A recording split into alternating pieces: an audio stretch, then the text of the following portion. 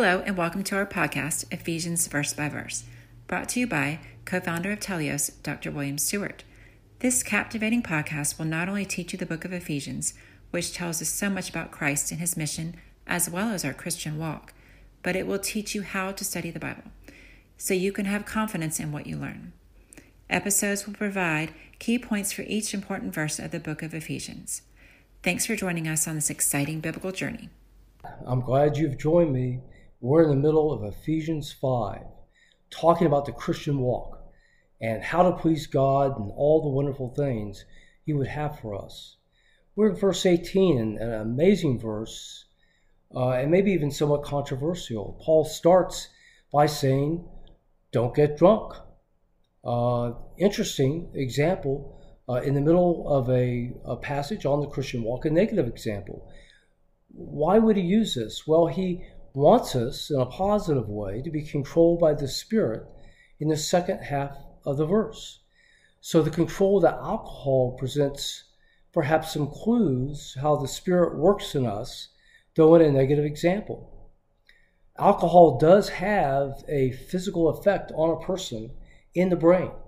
Otherwise, if one drinks, it'll first enter, typically, the brain cells in the outer part of the brain to control motor function and social functions and physically take over. So a person, when they are inebriated, has no choice but to stumble in the way the alcohol directs or to respond either in a somnolent fashion or perhaps a violent fashion in their social mannerisms. So that's a negative change, but he says to be mature in the Spirit. Otherwise, to let the Spirit control in a positive way, which means that there may be, in some way, that the Spirit really, in a mature person, has changed us physically. And we know we have the regeneration of the Spirit when we believe, and we're already changed, but to further change us to be godly people that would not respond to situations like they used to do so. We don't know how this occurs on a cellular level, and not how the Spirit works, but we know it does happen by Scripture. So it then raises the question, if we're going to be mature in the Spirit, so we can act in a godly way, how do we do this? There's not a clear passage that explains this in detail, but you have to bring together all the Scripture. I'll try to sum it up into 3 W's. Our Christian walk, that we walk in an obedient way, as God would have us, and this is through his word. Second is the word itself. We first have to learn the word to know how to walk. And we know from Ephesians 6:17, we'll study this in the next chapter, that the Holy Spirit uses God's word, the sword of the Spirit, to act in our lives.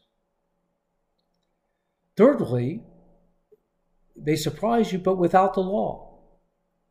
It's Old Testament law that Paul tells us that is dead to us, and we do not have to live by legalistic means. Though many people will not live by the law now, they do often establish their own self-rules of how to live the Christian life, or more commonly, may try to live or feel they should live by legalistic measures placed on them by a Christian organization or other Christians. But we're not to do that. We're free people. There are very few admonitions and commands in the New Testament that tell us how to live.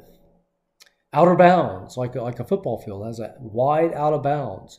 But inside the playing field, you can live like you want in faith. Romans 14:23 says, whatever's not of faith is sin. God wants our faith in how we live. We're to be faithful people. Knowing God's word, walking by God's word, and trusting him.